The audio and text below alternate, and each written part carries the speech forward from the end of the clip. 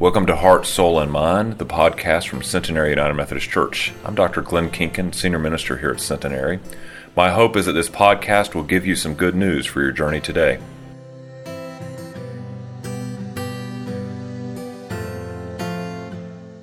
If you would turn with me in your Bible or on your Bible app or in the one in your pew, our text today is from Mark's Gospel, the first chapter, verses 4 through 11.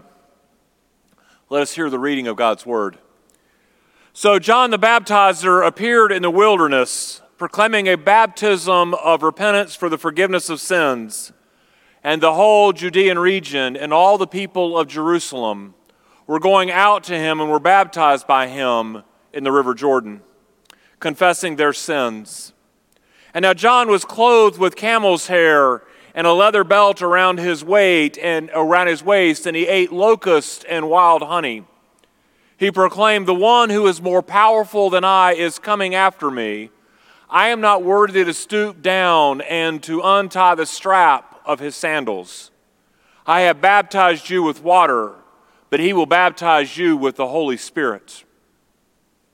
And in those days, Jesus from Nazareth of Galilee and was baptized by John in the Jordan. And just as he was coming up out of the water, he saw the heavens torn apart and the Spirit descending like a dove upon him. And a voice came from the heavens, "You are my Son, the Beloved, with whom I am well pleased." My brothers and sisters, this is the word of God for us, the people of God. Thanks be to God. Would you pray with me?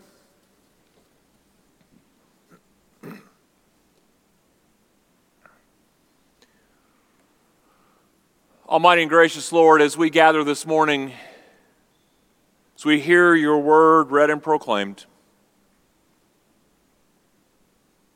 may these words be anchored deep in our hearts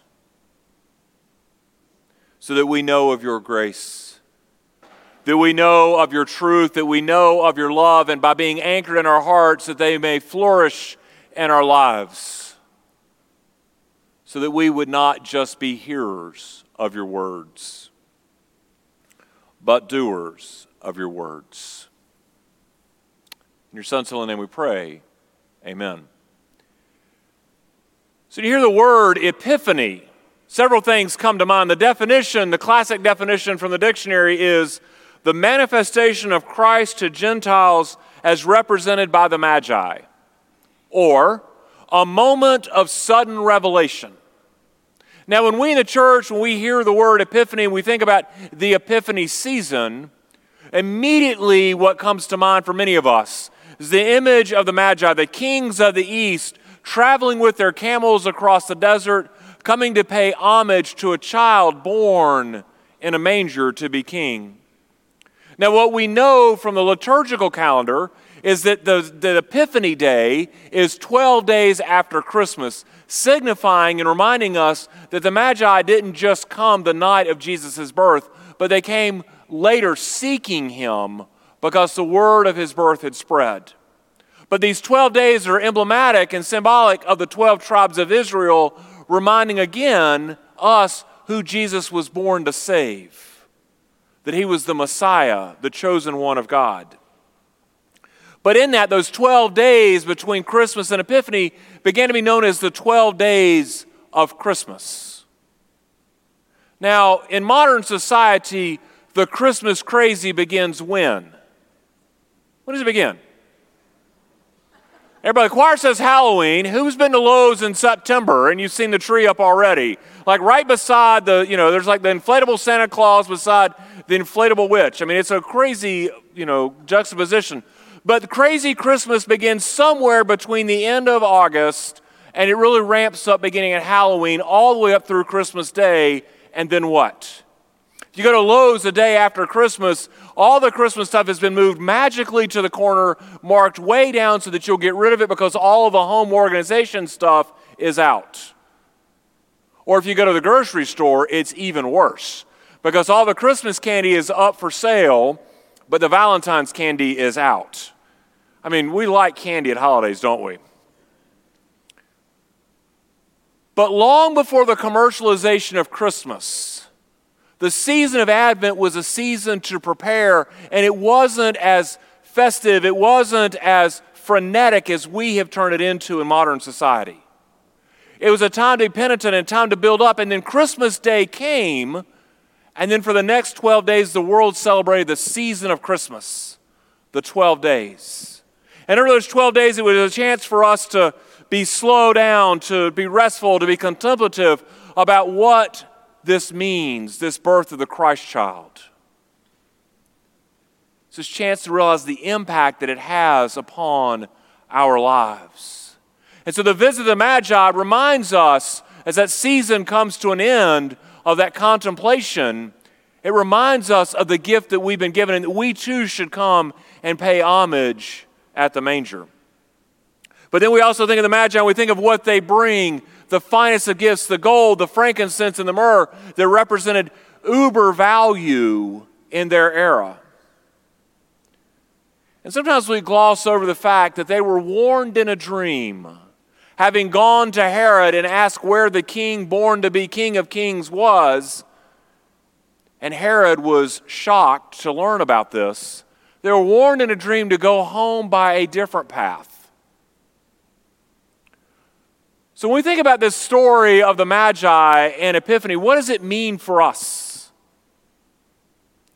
I think it's a challenge for you and for me that we too must journey to Bethlehem, if you will, that we too find the Christ child born for us, that we pay homage to Jesus as our King. And all that what that means.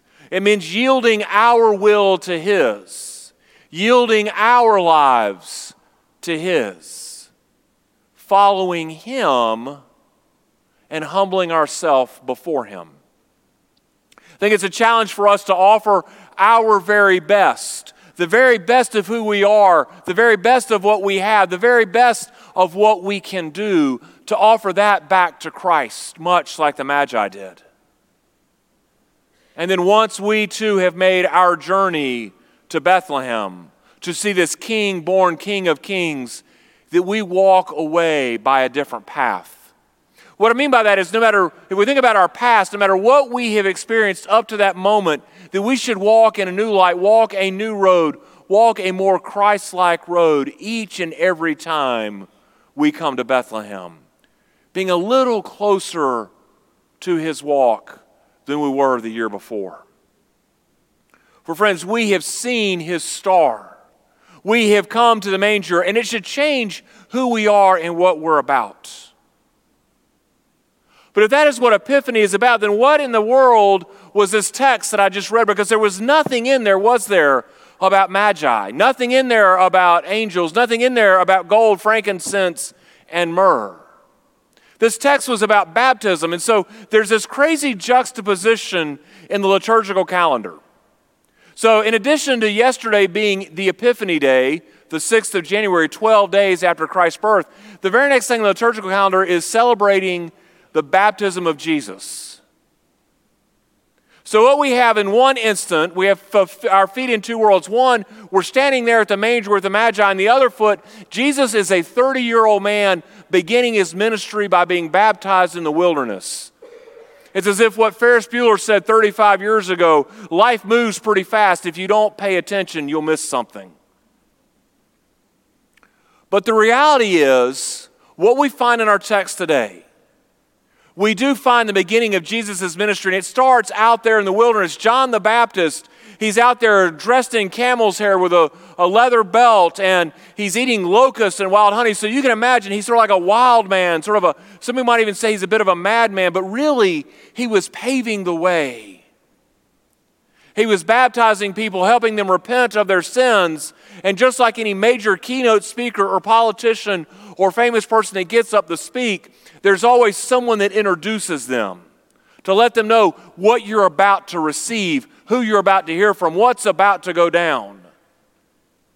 So John the Baptist is sort of that introducer, that hype man, if you will, for what's about to happen in Jesus' ministry. And what does he say in the text? He says, "Oh, there's one coming that's way more powerful than me. I am not worthy to untie his sandals. I baptize you with water, but he will baptize you with what? the Holy Spirit. And then just as John says is going to happen, the text records it does. That Jesus comes out to the wilderness and he comes to the water and he's baptized by John. And as he comes up out of the water, the heavens part and the Holy Spirit descends like a dove and all the world hears, "You are my Son with whom I am well pleased." And in that moment, God acts. In that moment, God crystallizes the whole sacrament of baptism for us, and in doing so sets baptism apart for the followers of Jesus Christ.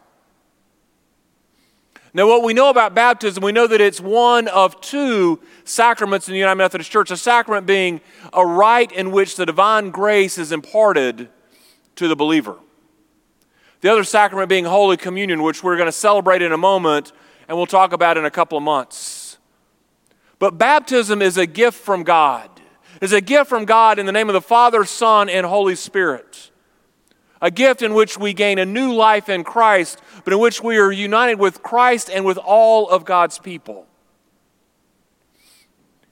And what it means for the recipient is this.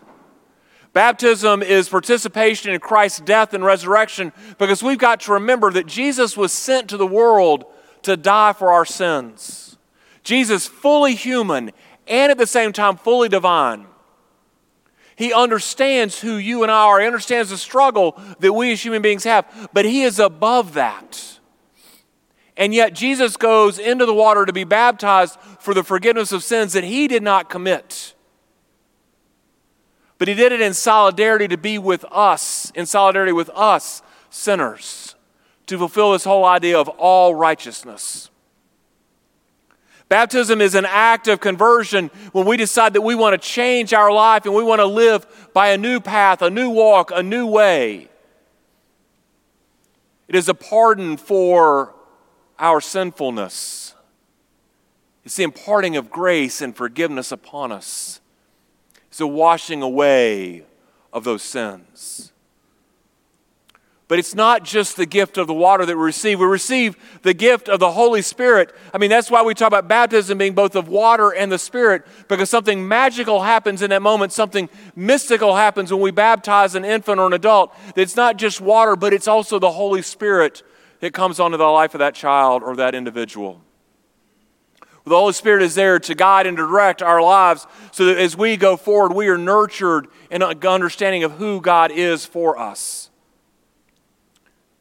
And then finally, baptism is incorporation, initiation, adoption into the family of God. I mean, that's why part of our liturgy talks about the naming, if you will. So if you remember in our baptism liturgies, oftentimes Kate's the one that leads. She says, well, today we're going to baptize so-and-so, and we're going to ask so-and-so's parents, will you do such and such for so-and-so? We ask all these questions, and then we get to the end where the baby is passed to me, and what question do I ask? I say, what name is given this child? Let's be really clear. It's not like I have not been listening. I know the name of the child, but there's this important part, and sometimes the parents are quizzical, like, what do you mean you don't know? But the reality is by naming the child, and so in my case, when I was baptized, Philip Glenn, by naming the child, that is the name that God knows me by. That is the name that the family of God will know me by. Because naming is about belonging.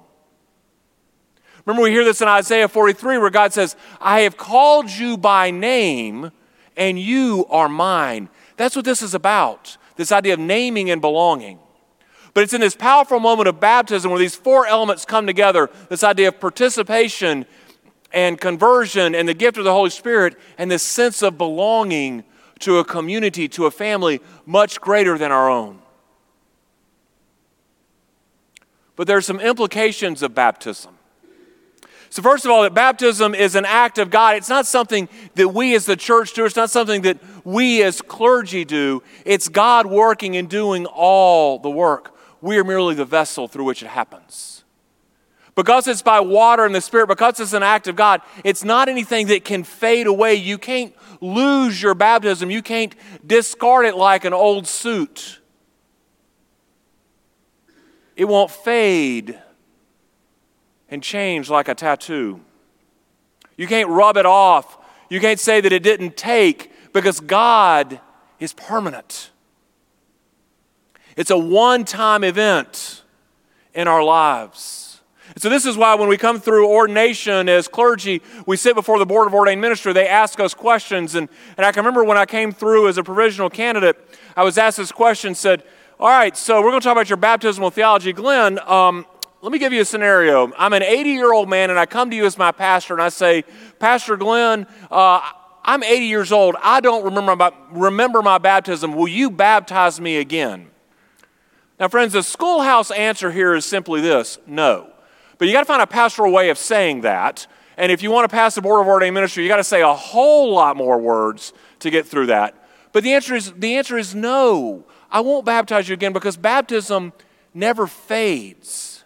It's already there. But understand about not remembering it. Let me help you remember your baptism. Now, it's fair to say, as I look around the sanctuary today, and those of you online as well, that some of you remember your baptisms.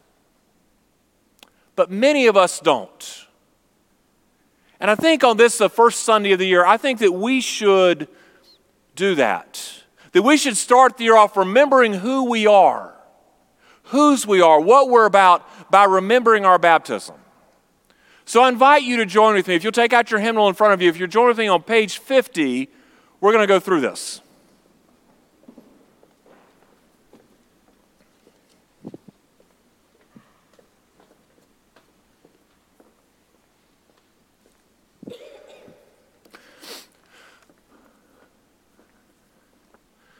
So my brothers and sisters in Christ, through the sacrament of baptism, we are initiated into Christ's holy church. We're incorporated into God's mighty acts of salvation and given new birth through water and the Spirit. All this is God's gift offered to us without price. Through the reaffirmation of our faith, we renew the covenant declared at our baptism, and acknowledge what God is doing for us, and affirm our commitment to Christ's holy church. Since the earliest of times, the vows of the baptismal covenant have consisted first of the renunciation of all that is evil, and then the profession of faith and loyalty to Christ. So I ask you, my brothers and sisters, this question: do you renounce the spiritual forces of wickedness, reject the evil powers of this world, and repent of your sin? If so, say, I do. Now, I want you to think about what you just said. You cast all of that ugliness behind you. You reject all of that. All the ugliness of our world, we want to rise above that. That's what we're saying. We renounce those things and reject that evil in the world around us. That should be the first mark of how we live our lives. The second question: do you accept the freedom and power that God gives you to resist evil, injustice, and oppression in whatever forms they present themselves? If so, say, I do. Again, think about the world around us. Think about the oppression. Think about the injustice. We accept the freedom that God gives us to resist all that and to rise above it. Do you confess Jesus Christ as your Savior, put your whole trust in His grace, and promise to serve Him as your Lord in union with the church which Christ has opened to people of all ages, nations, and races? If so, say, I do. My brothers and sisters, there is no more important question you will answer in your lives than that one right there. Do you accept Jesus Christ as your Savior? That right there puts us at the manger. That right there puts Him over our lives. And according to the grace given to you, will remain faithful members of Christ's holy church and serve as Christ's representatives in the world. If so, say, I will. Friends, this is living out what we say each week in worship. The idea of being not just hearers of the word, but doers of the word. See, friends, we have professed the Christian faith as contained in the Old and New Testaments. We have done that already with our affirmation of faith this morning. So let us pray. Eternal Father, when nothing else existed but chaos, you swept across the dark waters and brought forth life. In the days of Noah, you saved those in the ark through the water. After the flood, you set on the clouds a rainbow, and when you saw your people as slaves in Egypt, you led them to freedom through the sea. Their children you brought through the Jordan to the land which you had promised. In the fullness of time, you sent Jesus, nurtured in the water of a womb. He was baptized by John, anointed by your Spirit. He called his disciples to share in his baptism of his death and resurrection and make disciples of all nations. So, most holy God, pour out your Spirit. Pour out on this gift of water to call our remembrance of the gift of grace declared to us in our baptism. For you have washed away our sins, you have clothed us with righteousness throughout our lives, and then dying and being raised with Christ, we might share in his final victory. All this we pray in your holy name. Amen. So my brothers and sisters, I challenge you, remember your baptism and be thankful. The Holy Spirit work within you that having been born through water and the Spirit, you may be true disciples who walk in the way that leads to life. So my friends, let us rejoice as we find on page 52. Let us rejoice in the faithfulness of our covenant God. We give thanks for all that God has already given us as members of the body of Christ, and in this congregation of the United Methodist Church, we will faithfully participate in the ministries of the church by our prayers, our presence, our gifts, our service, and our witness, that in everything God may be glorified through Jesus Christ. The God of all grace, who has called us to eternal glory in Christ, establish and strengthen us all by the power of the Holy Spirit, that we may grow and live in grace and peace. Amen. So friends, on this Sunday, we find ourselves with our feet firmly planted in two worlds liturgically. Planted one foot in the land of Epiphany and the other at the baptism of the Lord. And so on this day we remember. We remember the Magi's visit, how it beckons us to come and to worship Christ, to make sure that Christ is the King of Kings of our lives, our Savior, to put our whole trust in Him, to set aside our egos and our agendas for Christ's love, Christ's grace, for Christ's will for our lives. To offer our finest gifts, to give our very best of prayers, presence, gifts, service, and witness. And as we come to Him, and as we leave, that we go down a different path, a path which seeks peace in our world, a path which shares love for all, a path which gives hope, a path which brings joy, a path that mirrors that, the one of Christ, the one that He walked. We find ourselves learning to live and love like Jesus. And then we remember our baptism, where we are cleansed of sin, given the gift of unrelenting grace, where we are named and initiated into the family of God, where God says to us, I have called you by name and you are mine. So in a few moments we will come to the altar to remember our baptism, to share in the meal of the kingdom. And as we rise and walk away from that, we will walk away and hope that we will walk in the way that leads to life. In the name of the Father, and the Son, and the Holy Spirit. Amen and amen.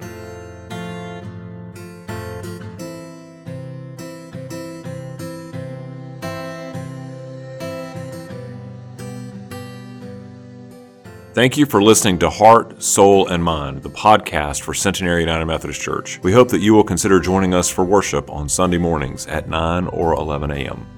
Blessings.